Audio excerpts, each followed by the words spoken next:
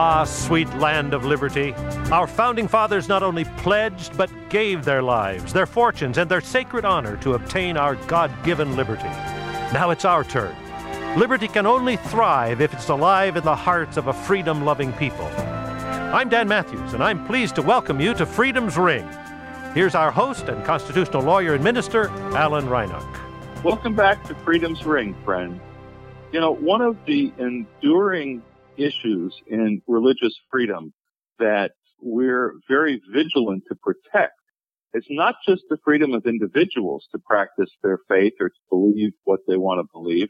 It's the autonomy and the independence of our religious institutions, our churches, our schools, etc. And one of the big threats that you hear about that is touted by many in the faith community as something that would be a good thing would actually be very, very destructive of the freedom of churches. And that's something known as the Johnson Amendment. Our guest today is Maggie Garrett, Legislative Director for Americans United for Separation of Church and State. Welcome to Freedom's Ring, Maggie. Thanks for having me. So, you know, we've covered the Johnson Amendment, but I don't want to assume that our listeners know anything about it. First of all, tell us, you know, what it is and kind of where it comes from. Sure. So the Johnson Amendment is a provision in the current tax code. It's been around for 60 years. And what it says is that houses of worship and other 501c3 organizations, so tax-exempt organizations, can't endorse candidates. They can have robust free speech rights in that they can speak out on any political and social issue that they see as important. They just can't endorse or oppose political candidates. And, you know, it's being touted as a restriction on free speech. But, you know, when I go to churches these days and speak in my sermons, I remind folks that in that congregation, you have people who support our President Trump, and you have people who absolutely despise President Trump, and we're worshiping together, you know, and that we want to try to bridge the polarized climate that we're living in somehow. But to me, repealing the Johnson Amendment would greatly aggravate the kind of polarization and bring it even more directly into the church. Do you agree with that? I totally agree with that. We have been working a lot with houses of worship and religious organizations and faith leaders. We have a letter from 106 religious and denominational organizations and 4,500 faith leaders. And what they say is that the Johnson Amendment protects the integrity of their house of worship. And they are concerned that if this is repealed or strongly weakened, that their houses of worship are going to be torn apart by partisan campaign politics. They are concerned that they will become a tool of political candidates. So in addition to being Trump versus Hillary, maybe in your pews, there could be Trump versus Bernie or Trump versus Ted Cruz. It could be local elections. There's lots of ways that politics can sort of seep in, and it's something that is really concerning to people of faith. Well, I have said over, you know, as we've covered this issue over the course of time, to our knowledge, there is not a single denomination in America that wants to repeal the Johnson Amendment. Is that still true, or have any denominations said, hey, we think it's a good idea for us to be able to endorse candidates? Still, after all of these fights, there is still not one denomination that has come out in favor of it. And so, you know, listeners, I would urge you to think, why is it that the administrative leaders of the organized churches of all stripes, Protestant, Catholic, Jewish, you name it, they're all in agreement that we don't want our churches promoting candidates? But there's another aspect of this which you don't hear about very often, and that has to do with how politics is funded. How would the Johnson Amendment affect the funding of politics? Right. We're very concerned, too, about campaign finance loopholes. So, and how will they be exploited? Could it now be that You could give money to a church and they don't reveal who their donors are for good reason. Churches aren't going to reveal who their donors are. But now, without the Johnson Amendment, they could give money to a candidate. Where's that money coming from? And there are some people who would say, well, if you repeal the Johnson Amendment, that doesn't mean you can give cash dollars to the candidate. But, you could do things like, someone could go to a church and say, I would love to pay for your brand new kitchen. I'd love to give you $1 million to build your new kitchen, but it would be really great if every Sunday you endorse this particular candidate and you send out emails for, endorsing this particular candidate, and in the bulletins and on your website and you just continuously and advocate for a candidate. Well, that's incredibly valuable. Especially if there's a really large church that can send an email or have a television show or a webcast where you're endorsing candidates. That's a lot of money that's going towards that person's election. So let me ask you this question. Why, and that's a scenario that I hadn't thought about. I guess what I was thinking was more along the lines of, donors go to the church and say, we're going to give you all of this money to purchase ads for the candidate. Yeah. And, what happens, I'm not sure if our listeners fully get the picture. Politics is funded with after-tax dollars, right? Yeah. After-tax dollars, you make $100 and, if you're in a 25% tax bracket, then you got $75 left after taxes. If you're a wealthy donor, maybe you've got $60 left after taxes. If you're in New York or California, forget about it, right? Yeah. But, the point is after-tax dollars fund elections, not pre-tax dollars. You don't get a deduction. Imagine if now you could get a tax deduction for funding politics. If you thought money in politics was a problem already, oy vey. Yes.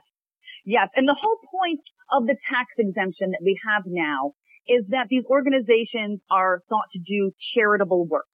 And funding elections for particular candidates is not charitable work. And so it's really turning it over what the whole purpose of a tax exemption is. And then, yes, I could, for instance, give to my Lutheran church and make money off of that. So I could I could get tax deductions for funding a candidate if they funneled it through to a candidate. And that's really troubling. There aren't people, like we're saying, who say, oh, if only we could get more money into campaigns and have less transparency with it. Right. So I'm going to raise another sort of parade of horribles here as I'm thinking about it. All right.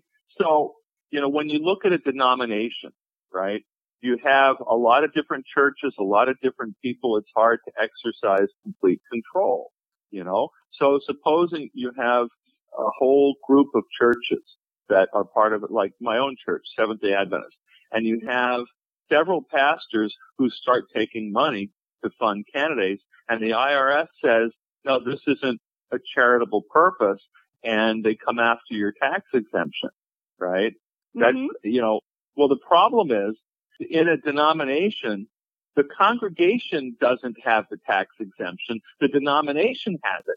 So if they come after the congregation, what they're really doing is threatening the tax exempt status of the entire denomination.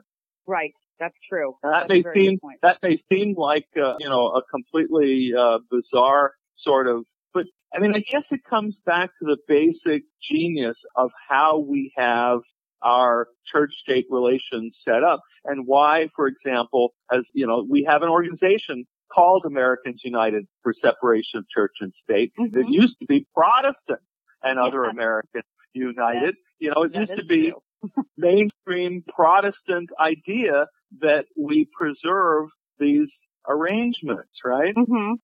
That is true. And, we have a new executive director, and we've been talking a lot about how church-state separation is actually a conservative and traditional value. And, recently it's been brought up as being sort of controversial, but when it comes down to it, it really protects religious freedom. And it is not something that used to be controversial. And so, we sort of talked about the importance of bringing that message back, that this is why we have robust, free exercise of religion. This is why you can be different religions. This is why we have so many churches and other houses of worship around the country, is because the government doesn't meddle with them.